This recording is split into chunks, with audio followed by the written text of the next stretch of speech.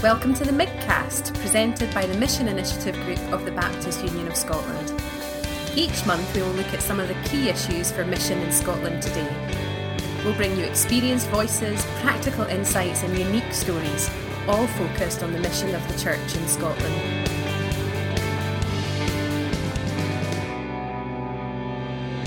Welcome to the Midcast. Thank you so much for taking the time to download this episode. My name is Glenn Innes. I'm a pastor in Edinburgh and I chair the Mission Initiative Group of the Baptist Union of Scotland. The Midcast exists to tell stories of mission and church innovation around Scotland and to think on matters of missional significance for us as we try to reach out to our communities. Today we have with us a pastor who's going to help us begin to think about some of the issues around race and racial injustice and racial reconciliation in our land. I want to say a few things before we get into the podcast. The first is, it's long. We thought about splitting it up, but I think it's worth the whole conversation. It's about an hour, so maybe just something for your lunchtime. The other things are a couple of assumptions I want us to make. First of all, if you're just dropping into this podcast, this is a Christian podcast. We are assuming that we are Christians as we speak on these matters, and we're looking to take a Christian worldview. The other assumptions that I am making is that, first of all, the majority of my listeners are white, and so I'm going to refer to you that way. I realise that won't be universally true. Please don't be offended, but I think that is most of the people who are listening will be white and are also not super well thought through on this issue, and that we are coming to this fairly new. The other is that most of us would not consider ourselves racist. The final assumption I want to make is that many of us fear speaking in this space for fear of offending or using the wrong language, that kind of thing, and so we're pretty nervous about it. With those assumptions in place, I think it's really important that as Christians we engage this conversation boldly and with humility. And I'm delighted that I was able to spend an hour with Darnell beginning to think about these issues. I hope this is helpful. My guest today is Darnell Starks. Darnell, thank you so much for coming on this podcast. Thank you, Glenn. I'm honored to be here. Darnell, my suspicion is most people listening don't know you. So I wonder if we could just spend a couple of minutes getting to know you. Who is Darnell Starks? What's your background? Where are you from?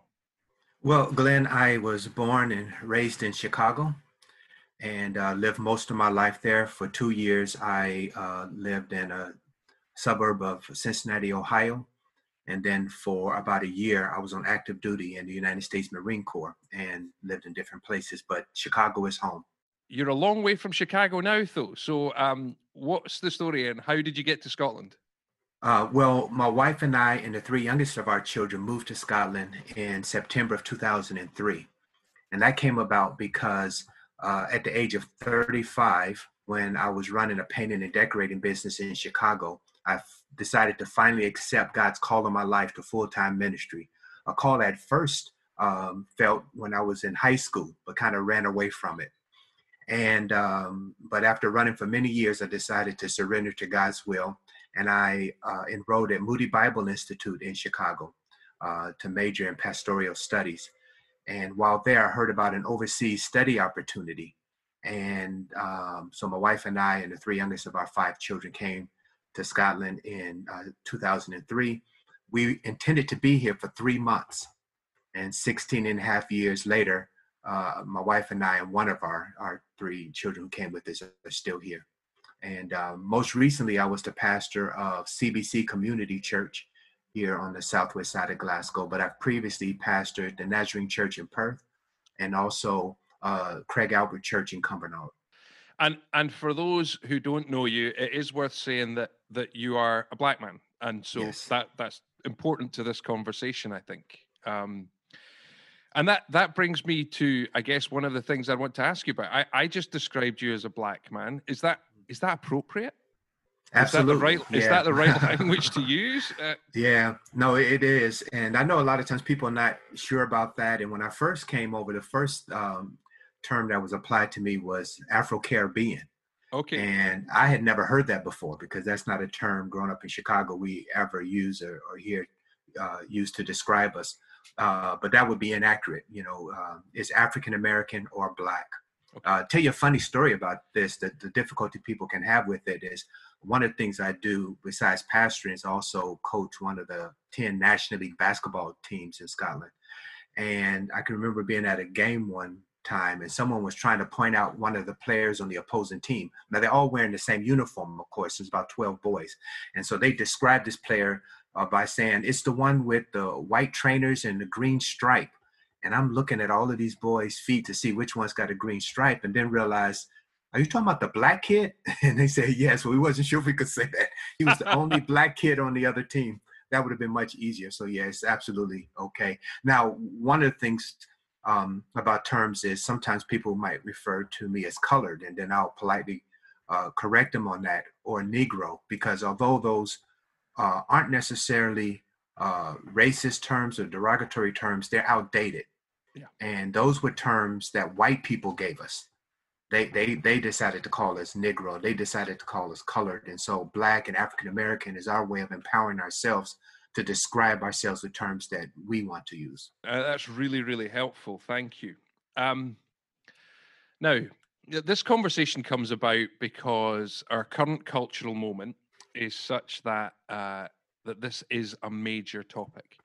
And it's come about because in the United States, George Floyd was killed by the police department. And actually, not just because he was killed by the police department, but because it was caught on camera. And it has therefore shocked and astounded many people around the world and provoked significant anger and unrest at the injustice of it.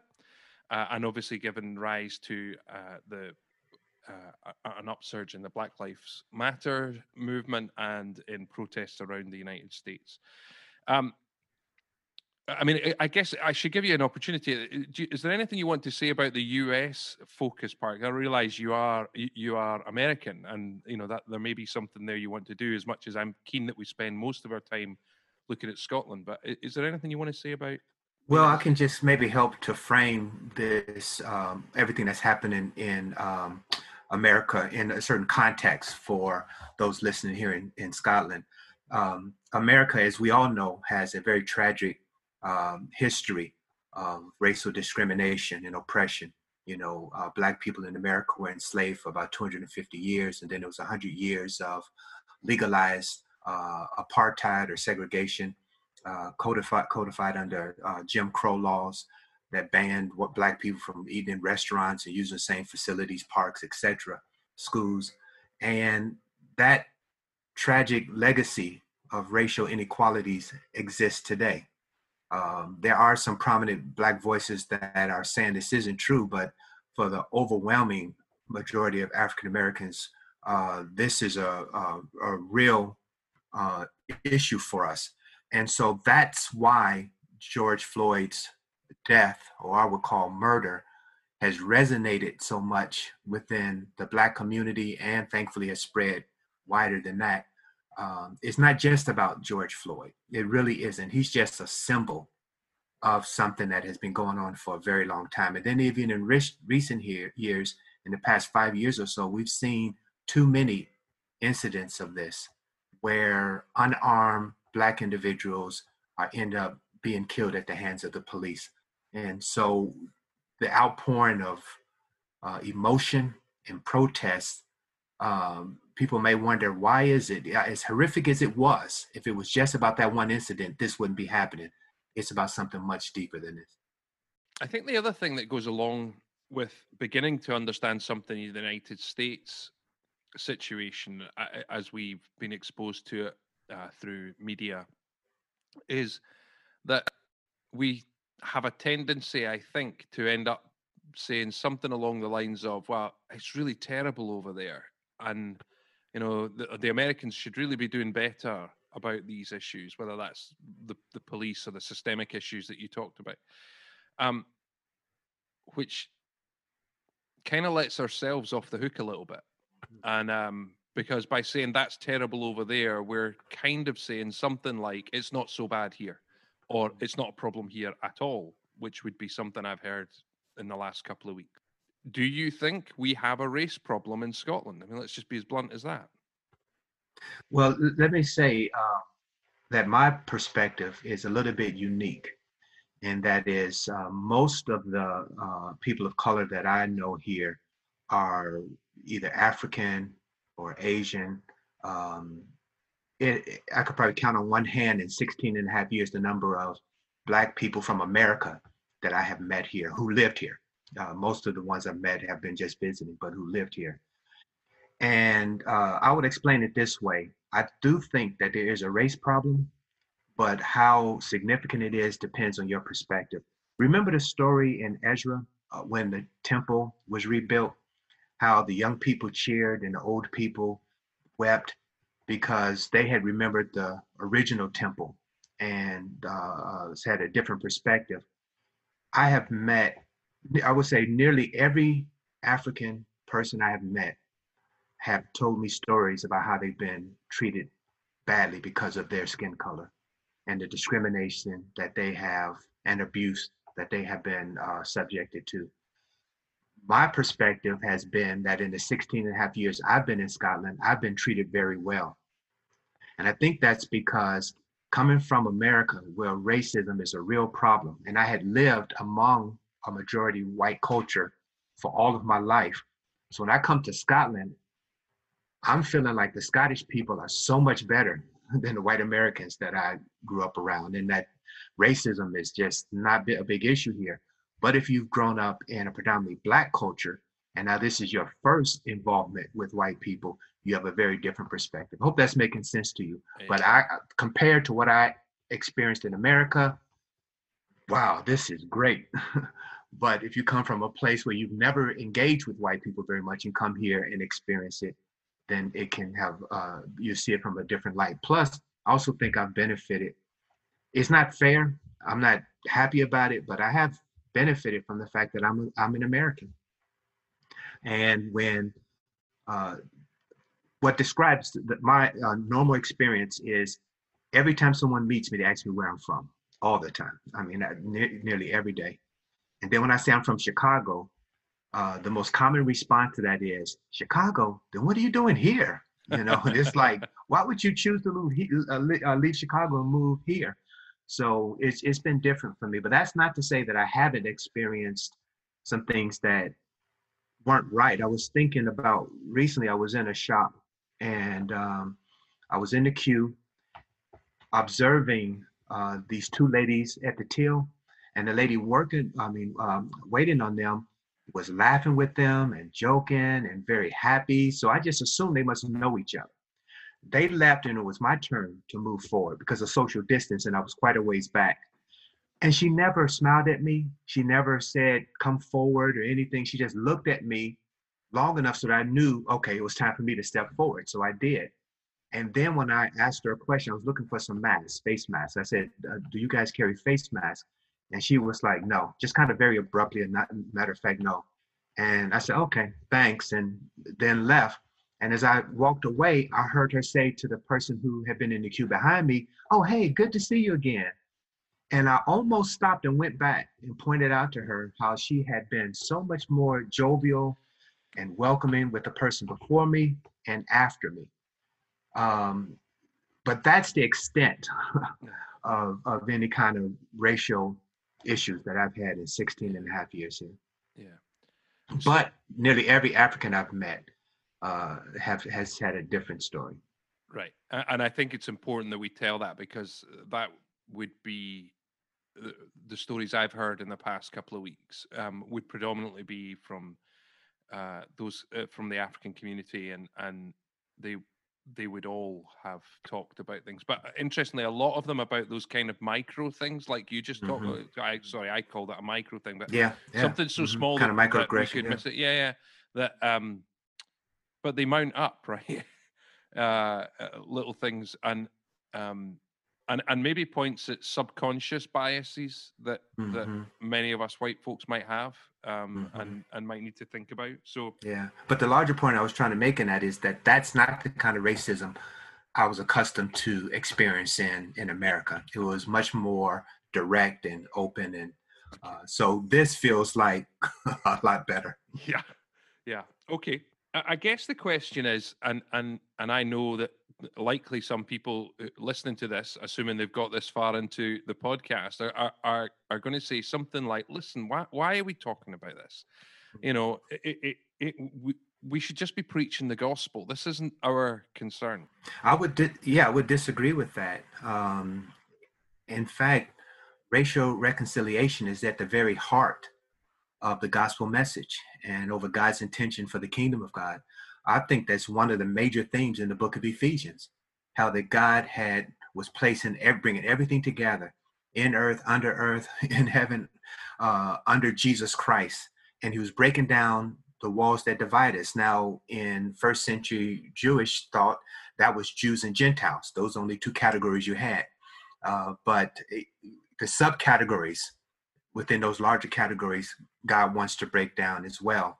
And the church is to be the lead in that. And so issues surrounding racial discrimination and prejudice and inequalities are not something that is outside the purview of the church, but directly related to our mission to bring everybody together, to bring true humanity together in unity and equality with one another. I think Jesus was trying to teach this as well in Luke 10, in the parable of the Good Samaritan, that's not a parable about just helping somebody or caring about people, or being generous. It's really not. If you read that parable and you don't understand that at the very crux of it was to understand who is my neighbor, and that my neighbor isn't the person who looks like me, talks like me, of the same religion or, same race, but it's specifically that person who is different from me, but is in need. And so there'll be many Scottish people, white Scottish people, who will live in communities where there are very few people of color, or maybe none, go to churches where there are very few people of color, perhaps none. And it'd be easy to think that this has nothing to do with them. But if there is injustice anywhere, they should care about it and do whatever they can to eradicate it. Dr. Martin Luther King was famous for quoting that injustice anywhere is a threat to justice everywhere. And so we just can't pass by on the other side of the road. We've got to stop and help the person who is in need, and especially those who are not like us. The other reason this is such an important issue for the church to be engaged in is, and you touched on it earlier, we live in such a polarized society that often it's the angriest voices that dominate any conversation. And what we're seeing right now in the world is the world community grappling, often unsuccessfully, with how do we deal with these inequalities and these racial divisions. How is it to be that the church of Jesus Christ will stand on the sideline and do nothing or say nothing about it and let others get on with it? To me, it's kind of like being in a church of 100 people and a fire breaks out, and the 6 members of the congregation who are firefighters just sit there and watch other people try to put it out. You would expect those who are best positioned and qualified to deal with these issues to get involved. And when the church doesn't get involved, that's exactly what we're doing. We're sitting back, letting the world get on. We're trying to figure out how to bring unity together instead of us taking the lead in it, because that's exactly what we're called and equipped to do. If I can rewind just a wee second, Mm-hmm. you talked about that beautiful picture of everyone being brought together. And Mm-hmm. There's a sense in which one of the risks of how, at least I often think about that, and how I've heard others talk about that, is that we essentially are bringing everyone together and we become colorblind, right? We don't see the color of one another's skin, or the classic line that I think particularly white people might speak is something like, "Well, I don't see you as black or Asian or whatever. I just see you as Darnell or whoever I'm speaking to." That's problematic, right? And it's not Christian. Could you help us with that a little? Because I think for many white people, that will be a challenge, because I think we've trained ourselves to think, I see beyond your color, or something like that. I'm not quite sure what we've done, but we certainly think that way often. And I think often the motives are pure, but the language and the way it's being expressed is unhelpful. And some of that might come from a misunderstanding of Scripture. And I was thinking about Galatians 3, that talks about in verse 28, there is neither Jew nor Greek, slave nor free, male nor female, for you're all one in Christ Jesus. And we shouldn't read that to mean that, there are no, the genders are gone, Yeah. and races are gone within the body of Christ. What it means is that these things don't divide us. These things don't make one person more important than the other person. And so we don't need to try to see everybody as kind of genderless and raceless. But what we need to see is the diversity that God has placed on this earth and within the body of Christ is to be celebrated, not just tolerated. And I talked about how that term of saying a phrase, I don't see you as black, I don't think of you like that way, is really unhelpful, and also is offensive to, I think, probably most Black people. Definitely is to me. Now, I never get upset about it because I know often what they mean by that. But when somebody says that to me, what they're saying or what I'm hearing is that my Blackness is an obstacle or a deficiency that they have removed from me to make me more acceptable to them. They don't want to see that. Instead, what I want my friends and people who know me to do is to see me as Black, to see me as different, and to celebrate that difference, to realize that there's something unique about you and different about you, because that's how I feel about white people. I don't see white people as Black, but one of the reasons I love being in a multicultural and racial environment is because I like hearing the different stories and the different perspectives and the different cultures that people bring to a community. And incredibly challenging. I mean, I have to change the way I live, or at least how I speak with that. So thank you for that. We're going to move on just now, and we're going to chat a little bit about really why we should care as Christians. We've touched a little on this already, but I guess the question, rather than just the really blunt, should we not just preach the gospel? Can we be a bit more nuanced? And why is it that this is a Christian issue? What does the Bible have to say to us about racial reconciliation and fighting against racial injustice? Well, first of all, we'll take issue with the idea that when you're talking about racial issues, you're not preaching the gospel. Yeah, okay. I think that is part of the good you. news of the gospel of Jesus Christ. And that's because the gospel of Jesus Christ doesn't only address sin in the hearts of men that manifests itself in terms of sexual immorality or lying or cheating or things like that. It also addresses the sin in the human hearts of discrimination and racism and sexism and classism.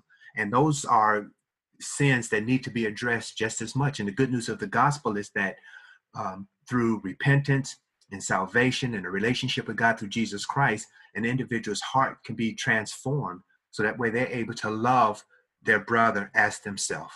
That they're not just have this, we're not just have this idea that I love God and I don't care about my brother, especially brothers and sisters who look different than me, but I love God and I care about all people, even those who look different from me. So it is very much part of the gospel of Jesus Christ. But then the other thing is it's part of God's creative plan.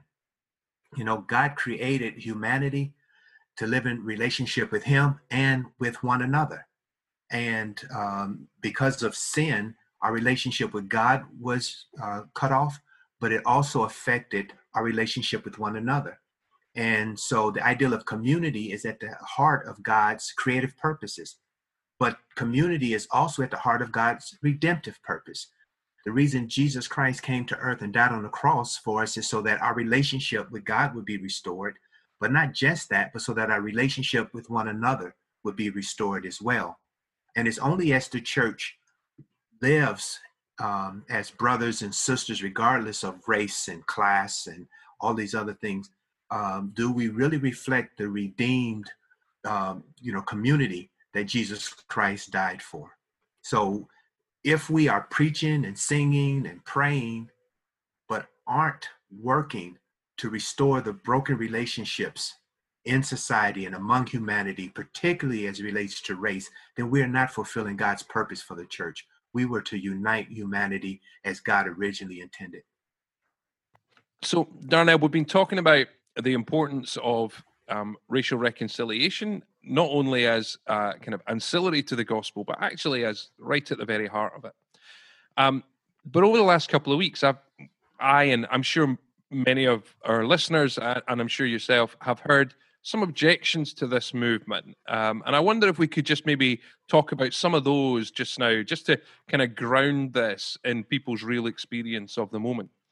I mean, I guess the first one is that racism is really no different to anti-English sentiment or sectarianism, both of which we know are a problem in Scotland. But we don't see protests and marches about those issues. So why is this issue of racism different? Yeah, and I would agree that anti-English sentiment and sectarianism is bad as well, and it needs to be addressed and eradicated. But in this moment, events have transpired to focus on racial inequalities, particularly in America, police brutality, these types of things. And we need to focus on that in this moment. And hopefully, if some event happened, and hopefully it wouldn't happen, but if it did, then we would see the world rally behind those other issues as well. But the issue of racial injustice and inequality is something that goes back centuries. And particularly in more recent times, we have seen some of the most horrific forms of slavery in America, where Black people weren't just subjected to involuntary servitude, but they were dehumanized and treated as animals or property. And we've seen that tragic legacy play out in the decades since the end of slavery. And so now that the spotlight is focused on that, I just don't think it's helpful for people to say, well, let's not look at that. Let's look at some other issue. This is the one that the world is mobilized behind solving. But the other thing is, during the civil rights movement of the 50s and 60s in America, although it was primarily focused on liberation and rights for Black Americans, that movement had a ripple-on effect across the globe. And we saw a lot of African nations come into independence in other parts of the world, where the same thing can happen here. As we focus to eliminate racial prejudice and racism, it will have a knock-on effect, so that sectarianism and other forms of prejudice will also be eradicated as well. Yeah, it's almost like just because one sin doesn't cancel out another. You know, it's not a one-upmanship thing. The other sort of thing that I've heard is that people say, you know, there might be a few bad apples, but you know, as a whole nation, we're not really racist, and you know, systemic racism it's a bit of a myth, really. It doesn't really exist. I mean, yeah, as I mentioned earlier, I have some sympathy for that view, because in some ways I shared that view after being here just for a year or two or three. Whenever I would go back to Chicago and talk to my family and friends, and they would ask me, what is it like living in Scotland? The thing I highlighted often the most was that white Scots are not like many white Americans. You know, they're just different. They don't treat me the same way. I don't have the same experience. And I can't tell you how often people are very friendly towards me, all of these things. So I can understand that people may feel like that. But what we can't do is just view this subject in the light of our own personal experience. When I hear other people of color saying that they are discriminated against directly and they have been abused, I've got to care about that, even if I haven't experienced it myself. And so that's what I would say to a white person in Scotland. Don't judge that by your own experience. Before you say that there are just a few bad apples, but Scotland isn't racist, make sure that you have engaged with Black people you know, and that they would confirm that experience. And if they're not saying that, then that should concern you. Yeah, that's really helpful. To the bigger movement of Black Lives Matters, isn't that quite uninclusive to be just purely focused on Black people? No, it's not. And part of what people have to understand is, what does that phrase mean. Slogans can sometimes be helpful or unhelpful, and you have to make sure that you don't focus more on the slogan than what it is the slogan is trying to express. And the slogan, Black Lives Matter, is meant to express that Black lives matter too, or Black lives matter also. Unfortunately, some people hear it as only Black lives matter or Black lives matter more. And that's not at all what it's meant to convey. And so why are people saying that Black lives matter too, or Black lives matter also? It's because what we have seen is disproportionate amount of unarmed Black individuals being killed by the police. And there is a cry to say, this is wrong, and let's focus our attention on this, and let's do something about it. And what they're saying to the police, this is where it originated, is that the same way you treat white suspects or white people that you encounter, do the same with Black people too, because their lives matter as well. Yeah, that's really good. I mean, we've probably all seen the images of people marching with banners, and some of them are creative and some of them are not so creative. But I did see one last week that said, and I wonder if this person carrying it was a Christian, because it feels profoundly significant. They said, matter is the minimum. Black lives are worthy. Black lives are beloved. Black lives are needed. And I really appreciated that, because it seemed to move beyond just being stuck with some sense of just you matter. And I thought that was profound. Matter is the minimum. Absolutely. And that's what I was trying to express earlier. I talked about how that we shouldn't just tolerate diversity within our community and our schools and our churches. We should celebrate it. We don't need a culture where everybody is exactly the same. We need a culture where there are different voices, there are different cultural expressions, music and fashion and literature, all of these things, but we appreciate that about one another. Yeah. And I mean, we're just on the back of Pentecost Sunday too, right? So that shouldn't be good. That shouldn't be kind of surprising news to us. No, it was birthed there. Let's turn to a couple of maybe more specific issues that are from a Christian perspective. We've heard a lot of language being used, and we talked earlier about the importance of language. But the language that's at least new to me is a sentence that goes something like this: It's not enough now, not just to not be racist. We have to be anti-racist. And I wonder, could you maybe talk to that a little bit? Because that's a new idea to me, and kind of sounds right. But I just wonder if you could help us unpack that a little. Yeah, glad to. That's an important point. And it is really important that we deal with these phrases and language, because how can we understand each other if we're not using the same terms or have the same understanding of the terms that we're using? And so often over my life, I've heard people say, I'm not racist. And it created this impression that there were two categories of people.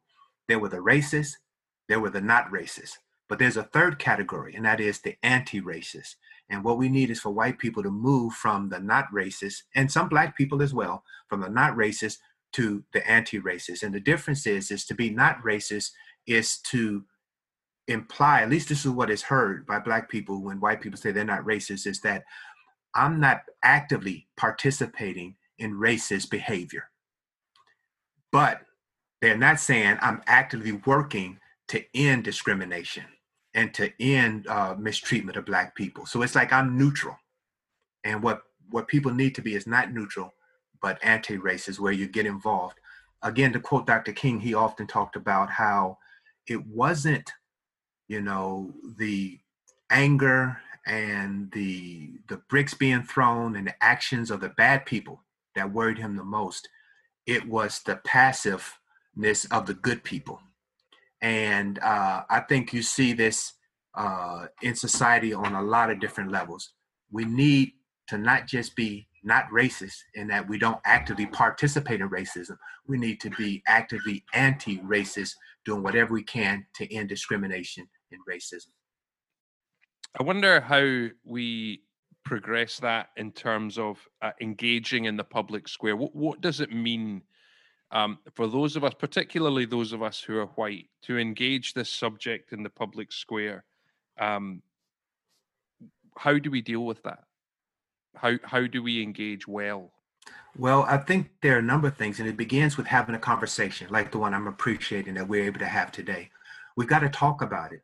And for many people, particularly white people, there's a real reticence to do that because people are fearful that they might be misunderstood or feel like they are not qualified to speak on race, or afraid that they might get some backlash from it. You know, some people will be angry about it because some people think that when you talk about race, you're stirring up something that wouldn't otherwise happen, but that's not true.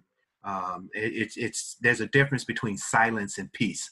And often what people really want is not peace. They just want silence. Let's just pretend it's not there. But the events recently, precipitated by George Floyd's death, help once again for us to see that this is an issue that's just always simmering just beneath the surface. And all it takes is just something to bring it up. So we need to deal with this. So that's the first thing, have this conversation. I would say that a local pastor, first of all, talk to people of color. And then I want to encourage Black people like myself to be willing to listen and engage. Not all Black people are. I've had some of them say, I'm tired of talking to white people about race. Or why don't they go read a book or educate themselves? Or why are they always looking for us to answers? But we can't have that attitude. We've got to be willing to dialogue and engage and try to understand each other. Not just the white man understanding the Black man's perspective, but the Black man understanding the white man's perspective. Because as Black people, we can't take the mindset that white people have nothing to say about race, that their voices shouldn't be heard. Every voice needs to be heard in a relationship, or you get nothing accomplished. And there are some real fears and concerns among white people. For instance, some white people are afraid that when you talk about lifting up the Black man, you're talking about pulling down the white man, that whatever gains Black people get will come at the expense of white people. And that needn't be the case. That's not what Black people are asking for, and that's not necessary. But people need to be have their mind set at ease that that's not what it means. So we need to make sure that we have these dialogue and communicate effectively with one another. So the first thing that can be done is just talking, listening, understanding the stories of one another. And actually, I suspect that those are best done not in an online forum, like not on Facebook or Twitter or whatever. They're not given to nuance and relationship. They're given to anger and quick responses. So you start to discuss the discussion with people that either or people you have some connection with, so that there is some base of understanding. But then it's got to go beyond just the discussion, and there's some real concrete things, perhaps before the podcast is over, that we can talk about that churches can begin to do to kind of bridge the racial divide. So there'll be a number of ways that we can look at practically that we can do things as churches, and we'll come to that in just a moment, if that's all right. I think I'm interested in this, in how we engage this in the public square, and my instinct is to whatever platform I have, not necessarily so much the podcast I'm thinking about, but in church and elsewhere, that I would now make an active effort to make sure that Black voices or people of color have a voice in those spaces. And this is where you get stuck in your own head a little bit, because then I'm worried, oh no, wait a minute, is that tokenism? Am I just trying to make sure that by doing that we've ticked a box somewhere? And I hope my heart's not there. But how as a Black man, is that, would you be conscious of that tokenism risk in this, and how do we avoid that in the way that we move forward? I do think it's a risk, but I would advise Black people listening not to disengage for fear of that. So, for instance, myself, there have been people who've reached out to me, and as we're doing today, and ask my opinion about things. And I'm happy with that because that's what God has given me, the life experience he has, and put me in the position he has so that I can share my perspective on it. The way you avoid tokenism, though, from the white perspective, where you make sure you're not just doing that, is make sure you're willing to listen to and engage and give a platform for all types of Black voices. It only becomes tokenism when white people choose the spokesperson for the Black community that they are most comfortable with. And they promote that voice and that person and say, here, see, this is how the Black community feels. But then voices that might be in disagreement with their own perspective ideals, or say things that wouldn't sit so nicely with them, then those they exclude. And then it becomes tokenism. But as long as the platform allows for different expressions of the Black community's perspective on racial issues, then that's fine. That's really helpful. Really helpful. Thank you. Last little question on this bit. How should we interact online? What should be our posture, particularly as white people? So we see lots of stuff coming out, everybody and their uncle's posting something on Facebook. There's a link to a new video every day. This one's gone viral. That one's, here's a Twitter link to something I saw. How do we engage well in that space? Because I think you're modeling something for us that is brilliant. I must say thank you for that. So how do we do that well? Wow, Glenn, that's a tough question. I think it begins with, there's two things. There is what we can do, how we'll express ourselves online, but then also how we'll respond to what other people do. And I want to strike a balance between trying to censor people and trying to say, unless you do it and express yourself this particular way, then you're inappropriate and your voice needs to be snuffed out. You should be silenced, because that's not helpful. And I don't think that's what social media should be about. It shouldn't be a place where only the voices and the people who speak exactly how we would want them to are able to be heard. You understand what I'm saying? Yeah, that can't be the case, where that everybody's got to take the same perspective as me and express themselves the same way as me, or they're terrible. So some of this is going to be letting people have the freedom to say whatever they want. And then now it becomes incumbent upon me to make sure I respond to it appropriate and helpful. And for me, some of the things I try to practice is I just don't respond to everything. Yeah. I try to never get involved in a back and forth with somebody who I don't know.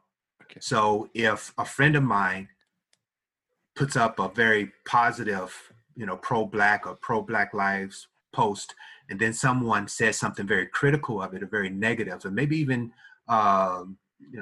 sort of racist, I don't respond to that individual if I don't know them. Yeah. And then sometimes there have been things people have put up that I do know, and I've just let it pass, because I don't want to get into an argument online back and forth with somebody. Now, sometimes what I'll do is I'll private message them and say, I'm not sure if you really realize, what your statement means. So for instance, if someone, puts up Black Lives Matter, and then somebody else says all lives matter, I might reach out to them individually and to explain to them, when you say that, here's what I'm hearing. And, if you care about how Black people would respond to that, because what can happen is they can see that post, Black Lives Matter, and agree with it. And when they say all lives matter, that was their way of saying that, yes, Black lives matter because all lives matter, but not understand that Black people would see that as a way of them distracting from that message and diminishing that message. So, but, my dad used to say all the time to us growing up, people want to know that you care before they care what you know. And if someone doesn't already know that I care about them, then it's going to be harder for me to try to change their mind about anything. And so then I just need to let those go. Yeah. But if someone were to ask me, how can I engage online? What should I be posting so that it would be helpful and not hurtful? Then I would say start with having a discussion with Black people you know. Mm-hmm. And gain a bit of perspective so that when you start to post things or respond to things, you'll know that what you're putting out there isn't conveying the exact opposite message that you intended. Yeah. Thank you. And then be patient with one another. We really do. It is so hard today, again, in this polarized society, for people to hear someone or read something that they disagree with and not just getting immediately angry and want to strike back. But we need to be able to give people the benefit of the doubt if it's somebody that we know, and to patiently try to show them maybe how the way they've expressed something is just not very helpful. Yeah. Great. Well, listen, just a few minutes ago, you said you had some ideas for those of us in church and leading churches about how we can begin to engage this conversation. So I wonder if you'd be kind enough to share some of those thoughts with us. Sure, I'd be glad to. And I think it begins again with conversation. So pastors, white pastors in predominantly white churches, if you have a handful of Black people in the church, I would begin by reaching out to them and asking them. Don't just assume that they would want to have that conversation. Don't force yourself on them. Say, hey, you guys are the Black people in my church, so I want you to, to tell me about this. But just, I'm willing to listen or would like to hear your perspective. Would you like to share it? And hopefully they will. So begin there. But then there's some other concrete things, particularly once we come out of lockdown and start worshiping in person together again, that can be done. And one is to not assume, if your church isn't very diverse, that that's reflective of your community. I think there's a lot more diversity in Scotland now than it was 16 and a half years ago. Glenn, this will be a funny story, but when I first came to Scotland, if I left, I came to study at ICC, which was in the city center.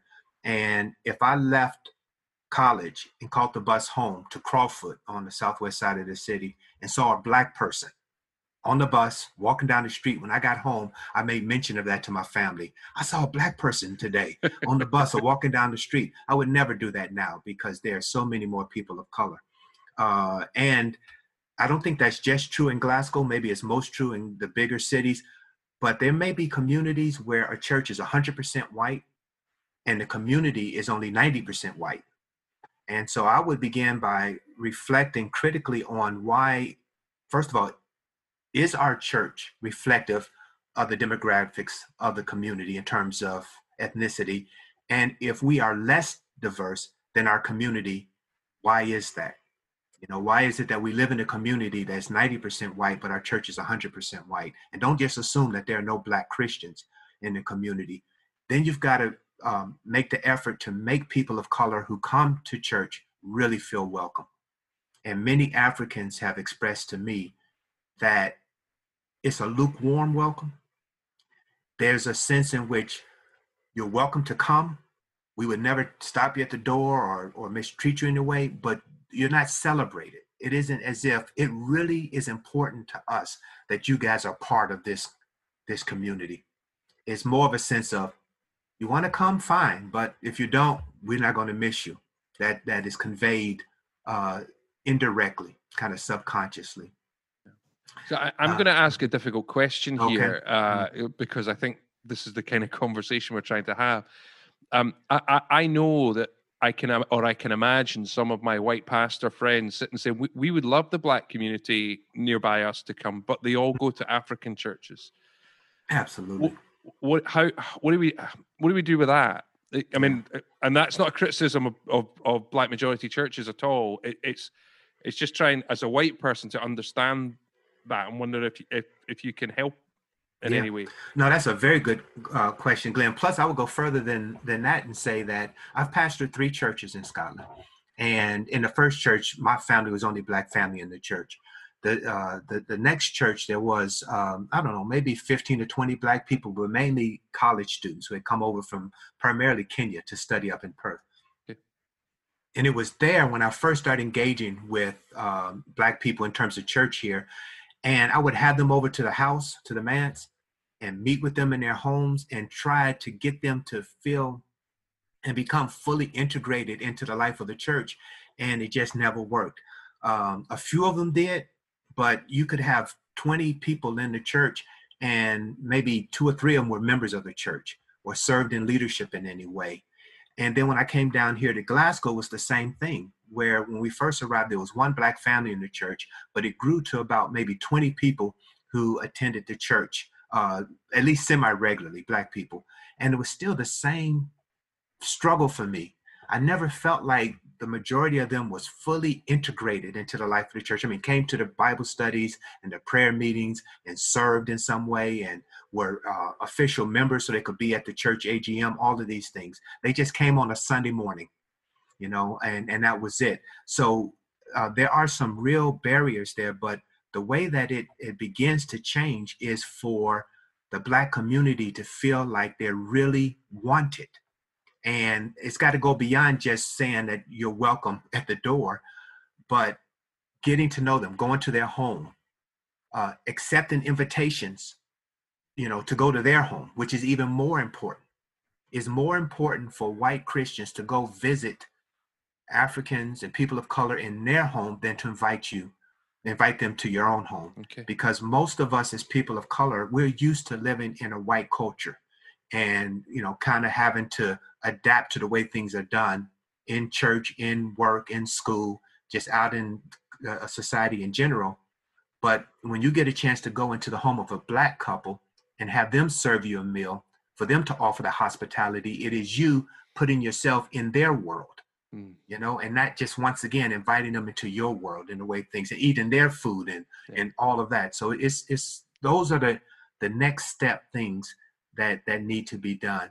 And then, you know, you can't just put people in positions because they're Black or white or Hispanic or anything, but there needs to be a real openness as the Spirit leads and sends these people to the church to allow them to contribute something. Yeah. White churches can't see people of color as just the audience or just the mission field, you know, but that there are Black people in Scotland who are part of the body of Christ who have something profound and significant to offer. Yeah. And then lastly, the other thing I would mention is we've got to tear down this kind of unspoken assumption or rule within many churches, our house, our rules, where Black people are welcome to come, but we're not going to change at all. We're not going to do anything different to accommodate you, you know, and it may be things like having the scripture read in another language, you know, some portion of the service that is specifically to meet their culture, maybe singing an African song or allowing there to be some praise dancers at times or having the scripture read in another language. But as long as it continues to be, you can come, but there's nothing about this experience that's going to remind you of, you know, the Black church experience or the African church experience, is going to be harder to really get people of color to feel like that's their church home. They're going to always feel like guests in somebody else's house. Yeah. There's something there too about, for those of us who are white, about being willing to take the position of vulnerability. Yes, exactly. So you talked about it in the context of hospitality, but I think in what you were saying about how we might amend our church cultures, that's again about us taking the position of vulnerability, and are we willing to do that? It's obviously a profoundly Christian thing to do, but it does lead to embarrassing situations. Just as you were talking, I was reminded of being invited to a fellow elder in a church that I was in many years ago, invited to his home, and he and his wife were Nigerian. And she was cooking, and she held up this. I said, "That's a huge banana," and she just started laughing and laughing and laughing. And I was like, "What's the problem?" It looks like a massive banana, and she's like, "Glenn, that's plantain." Yeah. And we're going to teach you something today. So it's like, you know, like that's a silly little thing, but it is that. You know, it's vulnerable because you're going to be in that place where you make the mistakes, the cultural errors, and have to trust that people will be forgiving of you in that moment. Absolutely. So, but that's a very important situation to put yourselves in. I love the way you've expressed that being willing to be vulnerable, because too often the white church is only experienced with people of color is in a position of power and strength. and even benevolence, which is great, but it's important that people are willing to open up to people of color, show their own vulnerability, go in their spaces, do the things that they like sometimes too, and not just well, we're here and we're the power structure. We're willing for you to come and take from us in terms of our teaching and our praise and stuff, but there needs to be this reciprocal attitude of, God has brought you to our fellowship. You carry within you something unique, something that God wants you to share with us. And we want that. Don't take that away, because you will rob us of God's blessing. What is it that you can impart to us that we need to hear and experience? That's when we'll really break down the racial divide.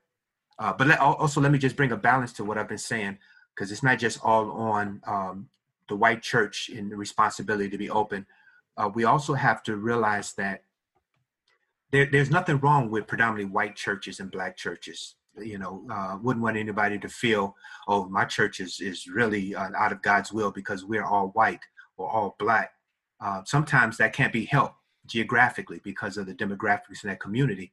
But what needs to happen is we need to do a better job. And I'm going to make a confession here that's embarrassing for me to say, but I need to be full disclosure, tell you this. There are too many of us, including myself, who have never engaged with the black church here in Scotland. Again, I've been here for 16 and a half years. I've pastored 3 churches. I've preached at dozens of churches. I've preached in every nation in the United Kingdom. And I have never once attended a service of a predominantly black church in the UK, ever. Okay. And only recently have I even met black pastor, more black pastors. I knew a few from my days in the Nazarene church. And I want to change that. So as soon as this lockdown ends, I'm going to be making it a point to reach out to the black church community in Scotland and get to know more of the black pastors. And that's what churches need to do. So if you got a white church and one in the community and a black church, that's fine, but they should be finding opportunities to do things together more often and to get to know each other and not be strangers to one another. I took us down a bit of an alleyway there. Did you get to all the points you wanted to make about practical ways that we can engage this topic? Yeah, I think so. Churches? It was, again, just there. Talking to one another, particularly if you are a white pastor in the church, to any people of color, evaluating whether or not your church reflects the demographics of the community, or are you less diverse than the community you come from? Because the assumption, I think, would be that most churches would feel like they are as diverse as the community. It may not be true. And then really reaching out to people in the community. But the welcoming part is such a big thing. It can't just be a nice big smile and a handshake at the front door. It's got to go much deeper than that. Yeah. If someone's listening to this and thinking, okay, Darnell's onto something, there is definitely something here. I need to learn more. I need to grow in this. Do you have any resources that you would point people to as being particularly helpful? Well, the first resource, and I've tried to touch on this just a few times throughout this talk, is the Bible. I just think if we read the Bible the way that it's meant to be read, what we come to discover is that the whole heart of God's creative purpose and his redemptive purpose was community. And part of the brokenness of community is racial discrimination and prejudice.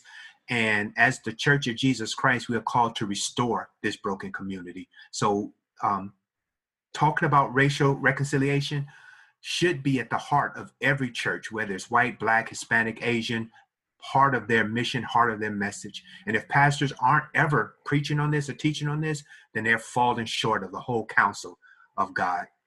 Because it's not just about, again, whether we lie or cheat or steal or fornicate or commit adultery. It's about how we treat our fellow man. And Jesus said that if our treatment of other people, and he talked about your enemies, but I would put into that category, I think what he's talked about, people who aren't like you and not in your group, if it doesn't exceed that of the scribes and Pharisees, then we won't enter the kingdom of heaven. And as it relates to racial issues, if as Christians, how we treat people and see people of different backgrounds is no different than how non-Christians do, then we're not doing enough. Our churches should reflect the redeemed, community that Jesus died for, where there is no racism and sexism and classism, because we're all one in Jesus Christ. And that's just something nice that we say, but we live in it.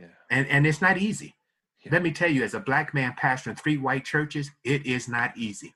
Yeah. It would be so much easier for me if I had pastored an all-Black church. But the reason I choose to pastor white churches, and the reason I feel God has called me here, is because this is important. You know, this is important, and it's worth the hard work of getting to understand each other and blending different cultures. And as you try to do that, Glenn, I cannot overstate this at all. It will be difficult, but it's worth it. Yeah. Darnell, thank you so much for your time. It's been fabulous to have this conversation with you. And I hope this is a beginning of the conversation rather than the end of the conversation. It strikes me that many of us have a lot to learn in this area. And just as you've said, that the only way for us to grow here is really in dialogue with others. So thank you. Is there anything you'd like to add that you haven't had the chance to say today?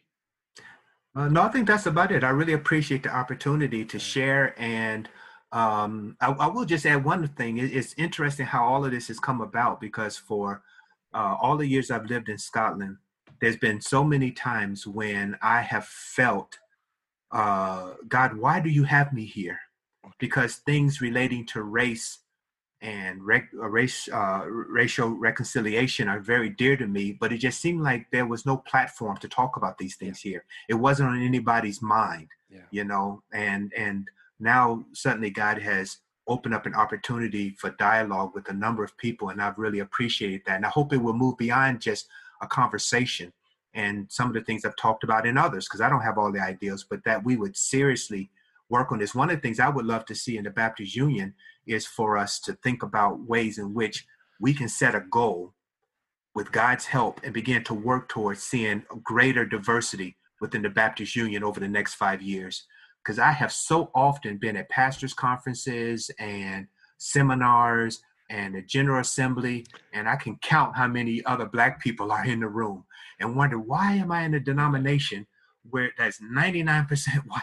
Yeah, it's middle-class white guys, right? It's me and all the guys like me that are in there. So yeah, but maybe that can change. Maybe we can begin together to pray and work to see that change, because I think that's what heaven is going to be like. Yeah, it's going to be diverse, and I would love to see that happen. Yeah, that's great. But thanks again, Glenn. I'm glad to be able to share with you today. Thanks for asking me. Oh, my absolute pleasure. So, Darnell, thank you. Thank you for listening. This has been a long podcast, but I think worthwhile taking the time to wrestle with these issues and to hear from Darnell. If you've got any questions, if you'd like to ask us any further questions on this, then do get in touch with us, and we would love to set up the opportunity to create some further dialogue with Darnell and with others around this issue of race, of racial reconciliation, and particularly of how we as churches and Baptist churches here in Scotland can engage this conversation, as we said at the very beginning, both pastorally and missionally. If you'd like to get in touch with us, you can do it through Twitter, you can do it through the Baptist Union website, or you can email me, Glenn with 2 N's at pbc.scot. You can find the link to that in the show notes. Thank you again for taking the time to listen. My name's Glenn Innes. This has been the MIGcast. We are out.